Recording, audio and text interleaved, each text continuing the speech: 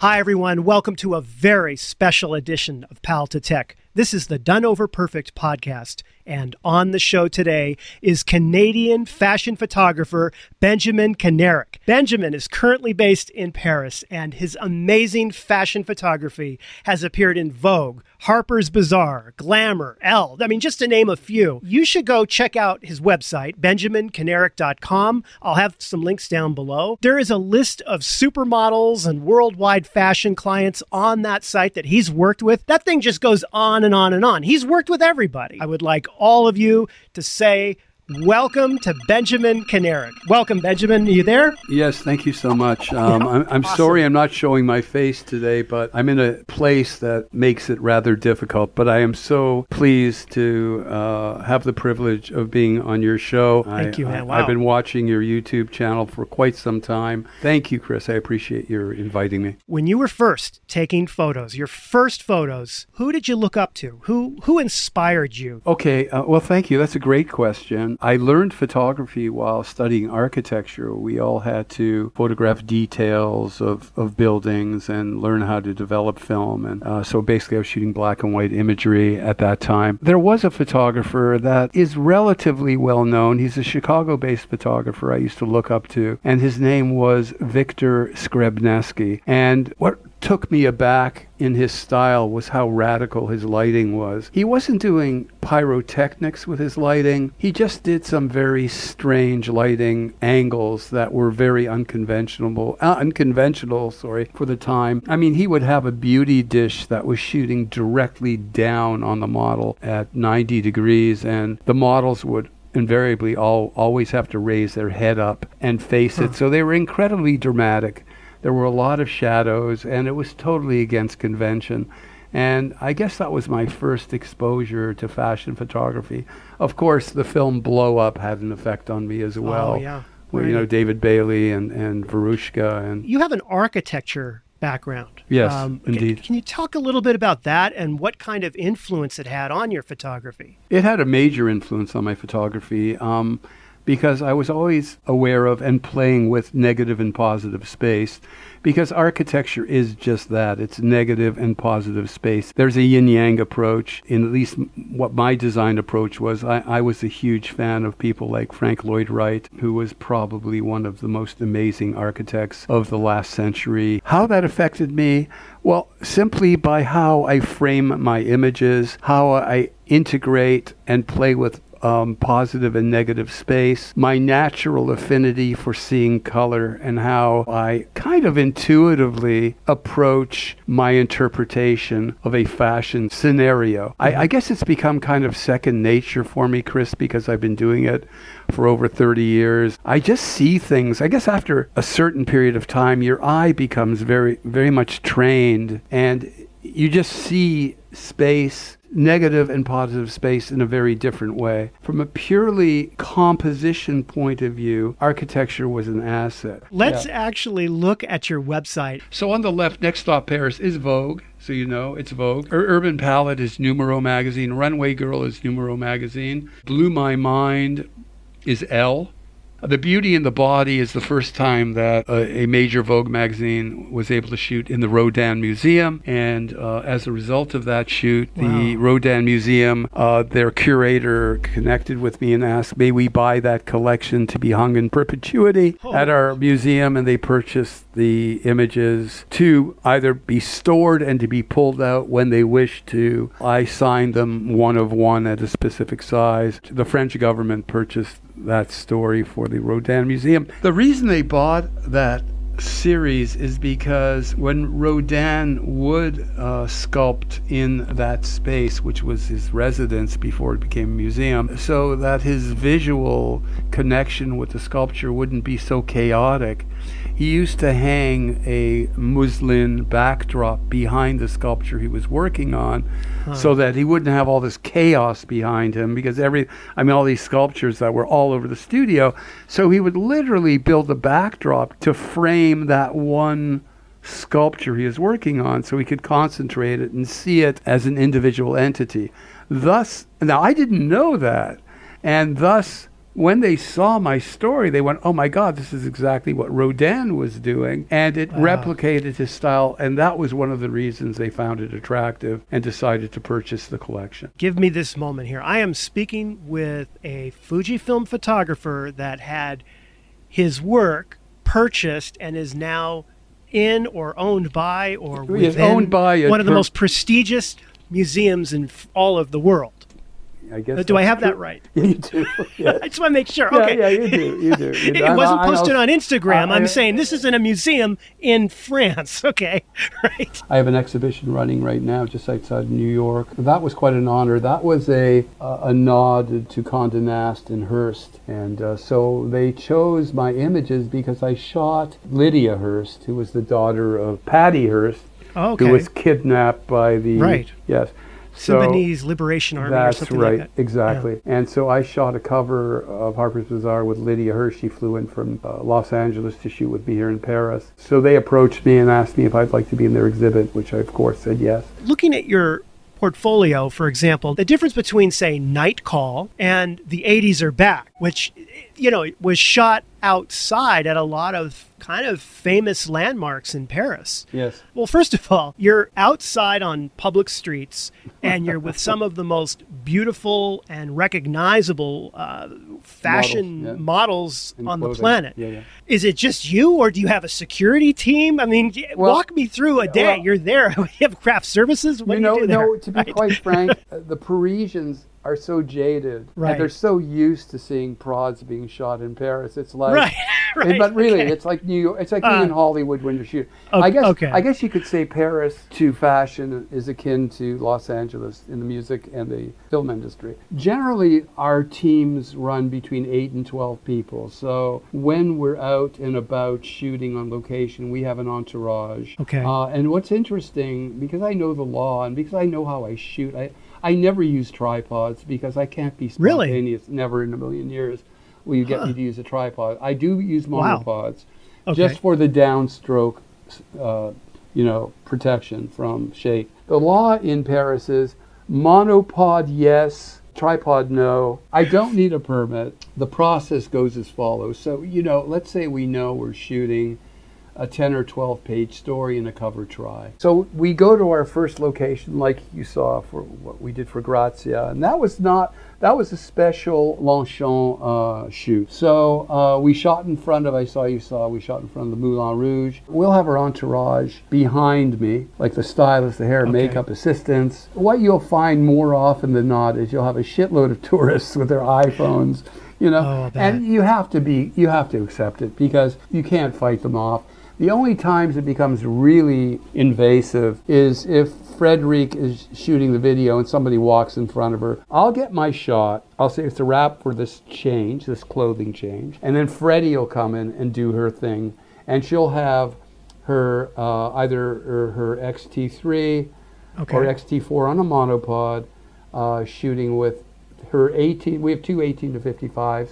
Or when she's out and wants to blow stuff out, it's the 50 to 140, okay? But I recently acquired the 16 to 80, so for our next two shoots coming up, she'll use the 16 to 80 on her monopod, and I'll use the 18 to 55 on the gimbal. Once the video's a wrap, we go, change. We go back to the location where our base station.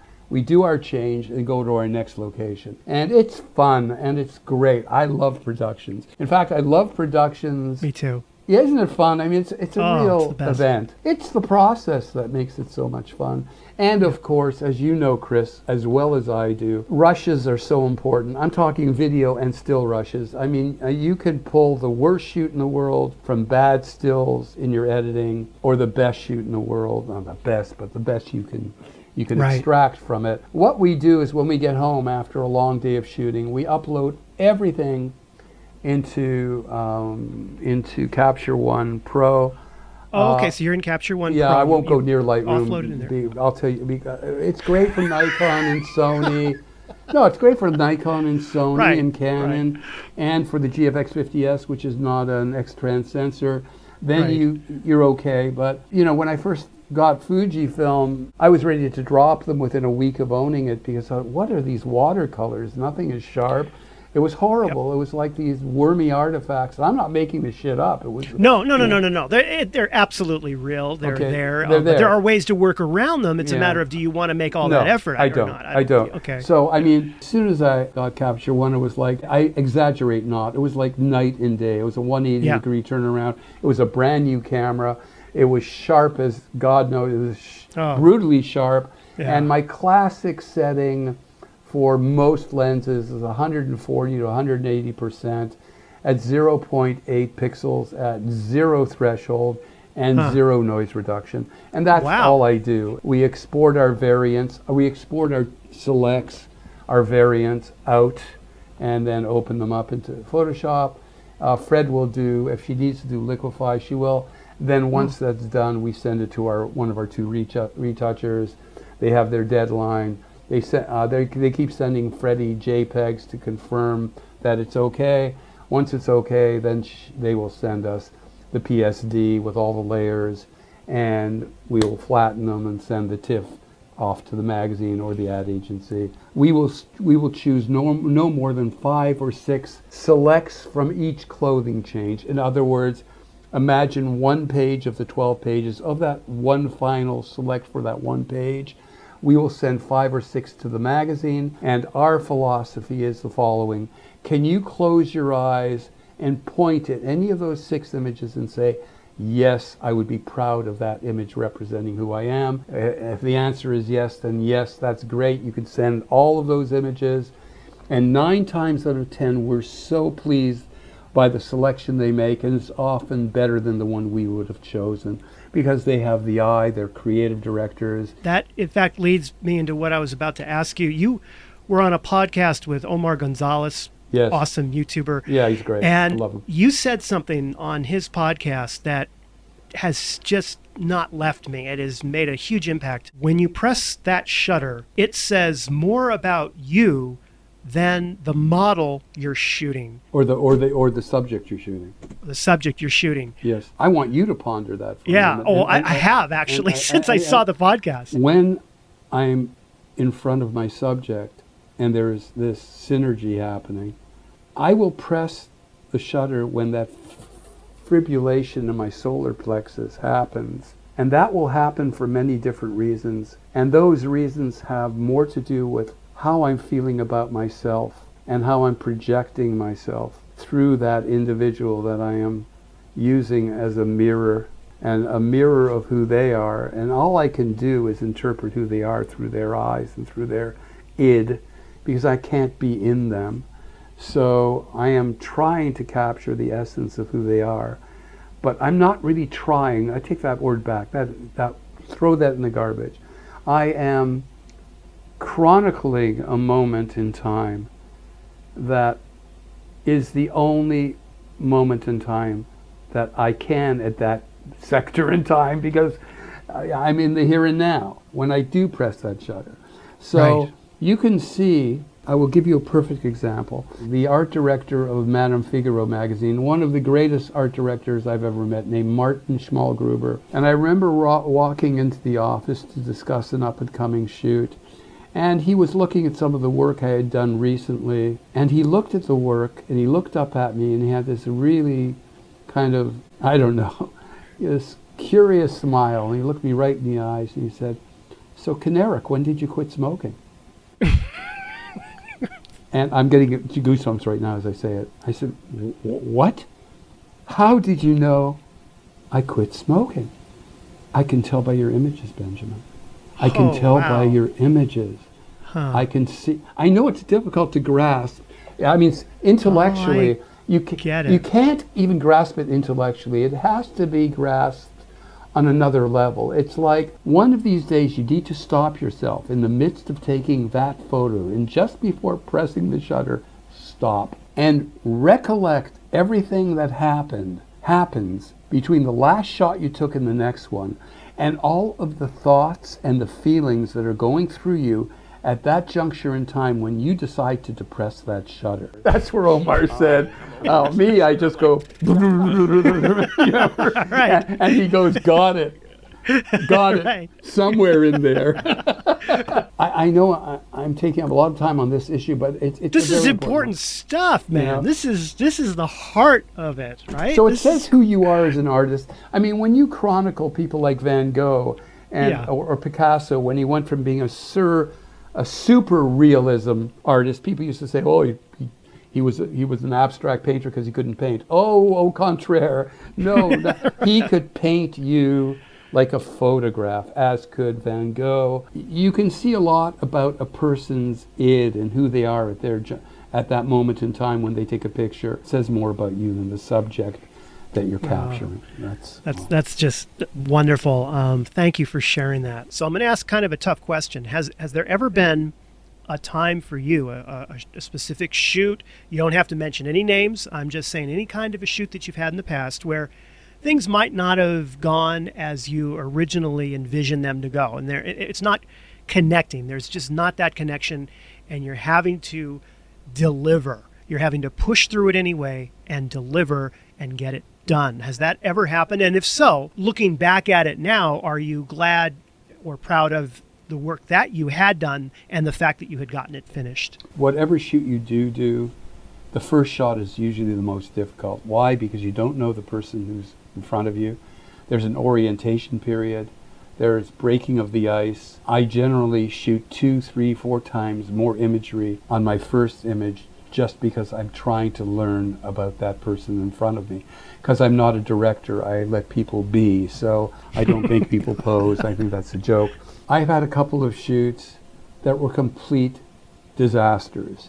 I mean, when I say disaster, so much so that the story was not published in that magazine. We were shooting in incredibly freezing cold weather, and you need to know that we're shooting 3 to 6 months in advance. So here we are in January or late January, early February, shooting at La Défense, where I know where that is. You know where it is, in Paris. Yep. And there's a lot of winds, very windy. I'm shooting spring, summer clothing, and I mean, the girl is wearing, I mean, yeah, you know what I mean? Like really super light. And of course, the assistant stylist is carrying a huge coat. And of course I'm empathetic and I take off my jacket to feel what they're feeling. And I know, okay, I can only shoot a spurt of 30 images of maybe 60 seconds, put the coat back on her, warm her up, and then keep pulling the coat off her. Interesting. Okay, everything came across as stiff. Everything was screwing up. My TTL wasn't working properly. It was overexposing every time I did the shot. I didn't have the time to figure out what was going on.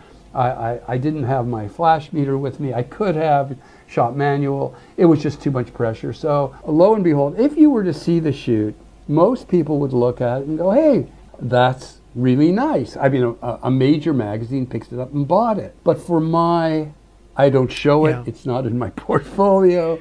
It's nowhere to be seen. Right. It was a complete and utter failure. And for all of the reasons I gave you. Freezing cold, the girl's skin was purple. Right. It was horrible. And it's happened. And I got to tell you, Chris, it's a hard thing to take when you have to finally tell the whole team, and you have to think about it. You know you have a licensing agency. You know it might be able to breathe life into it again, which fortunately happened. But you have to confront the team and say, I'm so sorry, because they keep calling you because they go, Ben, we're almost into fall-winter collections. Right. The last Where is it? Where is it? If it's not in the August issue, where is it? Where is it? Exactly. Where is it? And I go, okay, guys, it was rejected, and you could have blamed the stylist. I could have done that, but I thought no. I hired the stylist, and I screwed up. So, But thank you, because listen. For my audience, I know that some of them struggle. They're stepping into Fuji for the first time. Some of them are stepping into photography for the first time. And they'll go to your website and they'll see this incredible body of work. And yes, that is inspiring on one level. Everyone gets inspired by looking at it and just what is possible and the vision that you have. But I think there's another almost, dare I say, equally important inspiration that can come from, if Benjamin has a bad day, then you know what? It's okay that I did too. Yes, And I'm going to keep pushing forward through it. Yeah. Chris, in order to, there are ways to stop bad days. When you're in New York, Paris, or London, you can pull from the best talent in the world. I mean, by far. I mean, the best hair, makeup, stylists. And so when we show up on the location, all I do is sit and wait, and I just let them go because they're so good, Chris. Yeah. And they're all contributing 100% to the shoot. They're all as important as I am. I've very rarely had a problem. On occasion, maybe with makeup, I'll say, look, can you pull back on this or add a bit more? I love it if they get all fidgety because those are the best moments. And I often wait for moments between what they think they're doing is right for them to screw up and press the shutter and go, isn't that great? That was a great mistake. You've got to be open to the possibilities of allowing accidents to happen. When you look at some of my images and think it was posed, no, that's not really what it was. It was a pose. No, it was an intention. Can you show me one? I'm looking at your site now. Can you show me one photo that you can? I'd love to see one that was sort of. Yeah, intent. Yeah, sure. Yeah. Night Call, where she's blowing into the mirror. I mean, that was just an idea thrown out to her. We just let her do whatever she wants. They're aware of my being in front of them. Just by being there, I'm directing. They're aware of my awareness. They're aware of I'm in front of them. I am just there to chronicle how they interpret their role as an actor is. They're acting for me. And the more freedom you give a model, the better the outcome's going to be. You should never control that person because once you control them, then it becomes ossified and rigid. Everything you're seeing in my book are models being let go. For example, I'm looking at the shot of the model on the bed, and you have this really interesting light coming behind her. Man, I think that's the best shot in here. Dude, I love that. You and I. The way that you have it backlit. Can you talk? Tell me about this shot. I want to hear everything you remember you're about going to love this because look, let's get geeky for a second. Yes, please. See the guy in the background? Come on, it's a gear channel. No, it's great. You see the guy in the background? I was going to ask you, there's somebody in the background. I wanted that. That's the guy she's having her affair with. It's a night call, that's what it is. Yeah. Here I'm going to now scream how gobstruck I am by the GFX 50S. I want this is the GFX 50S. And when we talk about, I'm getting goosebumps. I get teary-eyed because I got two of them.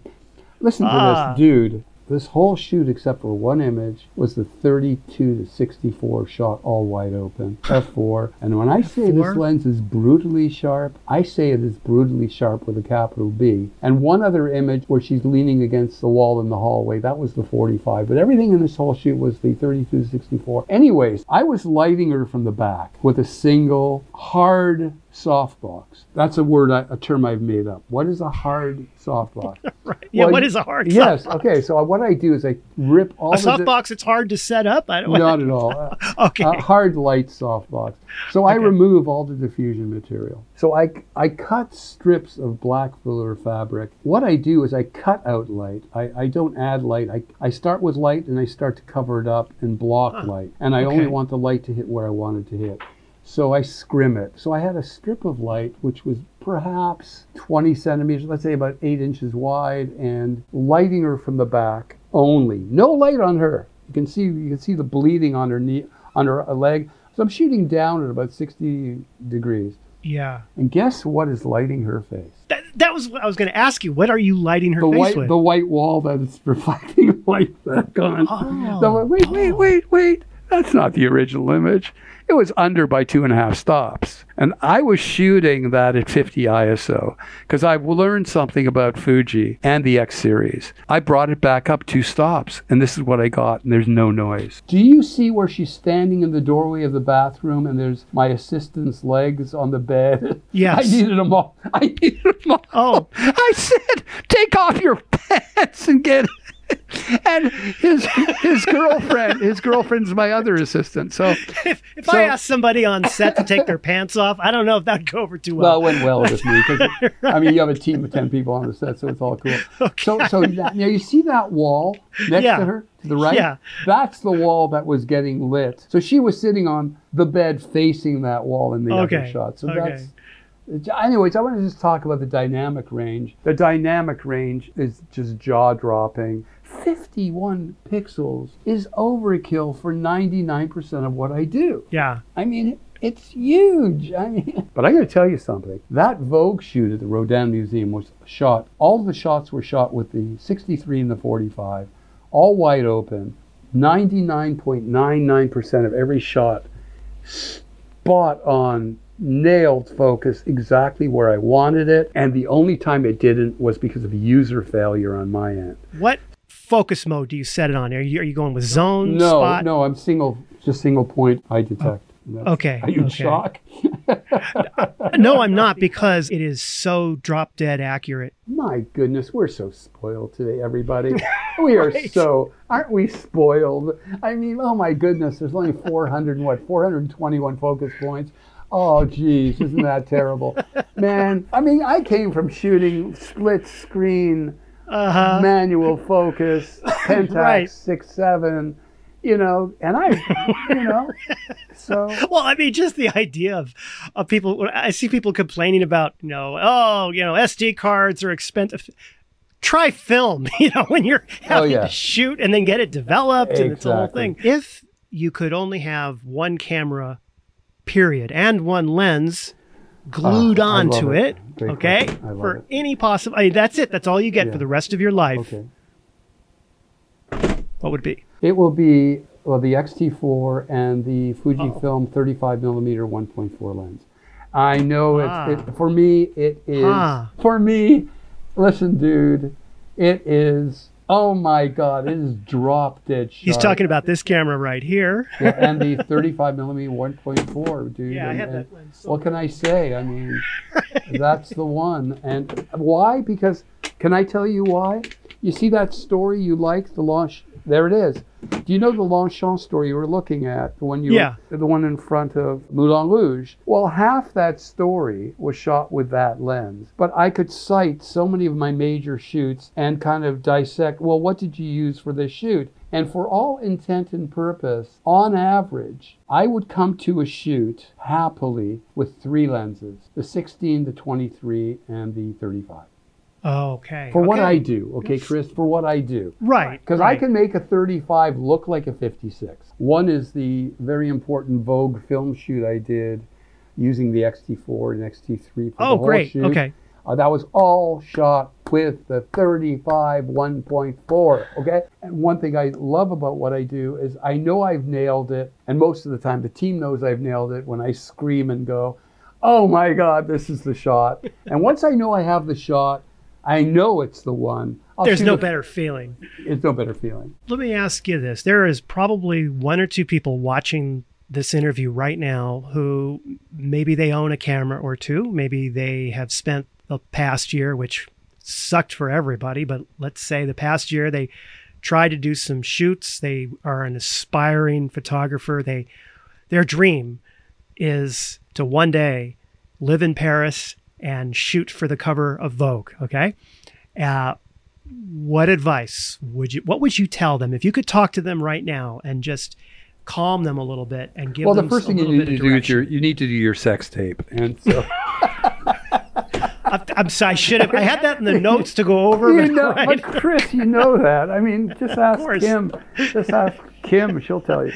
She'll tell you. Look, you don't get a Vogue cover like that. Listen to me, Chris.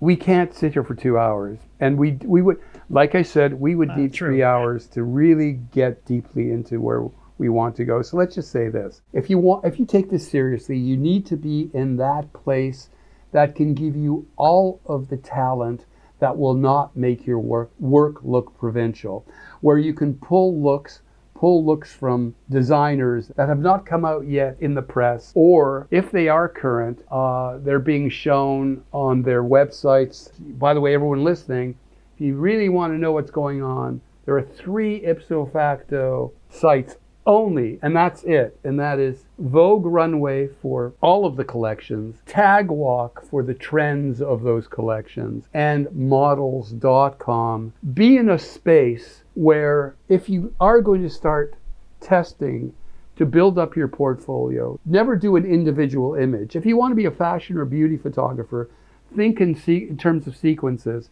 Think in terms of a 6 or 8 or 10 page or 10 image for the internet story. Come up with stories, do your due diligence, obtain a vocabulary, study the métier, study the profession, learn from those 3 sites I told you, align yourself even with a new stylist who can help you put a shoot together, who can introduce you to model agencies who need photographers to test their new faces. But when you approach them, when you do a test, say, hey, look, I'm not only going to do a test, I'm putting a story together that could be put together as an actual fashion layout. And we are going to pull 8 or 10 different looks. We're going to mix and match them. And we're going to replicate what a real magazine story looks like. And who knows, eventually you might be able to submit it. And it might get picked up by the many, virtual magazines that are out there that are looking for content, just so you can be, you can start to get an idea of what's going on. Just talking with you and hearing your passion come through, it's so obvious. Everyone, please go check out his website. Ben, is there anything coming up you want to tell us about you're working on? Or yes, of course. I'm going to be shooting the Haute Couture on July 9th. I'm shooting Ready to Wear on July 2nd. And wow. I have a huge story coming out with one of the top 50 models in the world named Karen Jepkeme. She's from Nigeria. Her cover comes out the 21st of June. And in that shoot, I think your jaw will drop, because I did that whole shoot with the X-T4 and the 18 to 55. I'll tell you why. Wow. I wanted blurry and sharp at the same time. So I was zooming as I was shooting. You know what I'm talking about. Yeah. We've got to do a part 2. This is it's got to be a part 2. So much fun. Like awesome. Talking about casting, how do you put a shoot together and the whole process. Well, that's, I got to go, Ben. I got to go to Target and pick up some paper towels. So we got to end this interview. Benjamin was very patient. This is all new equipment today. I'm using a new service to do this podcast. I've never done it before, so at least not with this one. So Benjamin was the first. So that's awesome. You mean I lost my virginity to Chris Lee, Paltatech? Oh, man, that's very romantic. I'll tell my wife, Frederick, I lost it again. You know what I'm going to do? That what you just said, I'm going to cut that little bit out. I lost my virginity to Chris Lee, to Paltatech, and I'm just going to put that up at, the 30 seconds of that on the Instagram reel or whatever they're calling it. Right. Do it. Yeah, do it. Go for it. I'm all. You have my endorsement for that. Awesome. Completely. Awesome. Wonderful chatting with you, and we'll be in touch, sir. Thank you. Take care. Nice evening. To hear more Done Over Perfect podcasts, please visit doneoverperfect.com.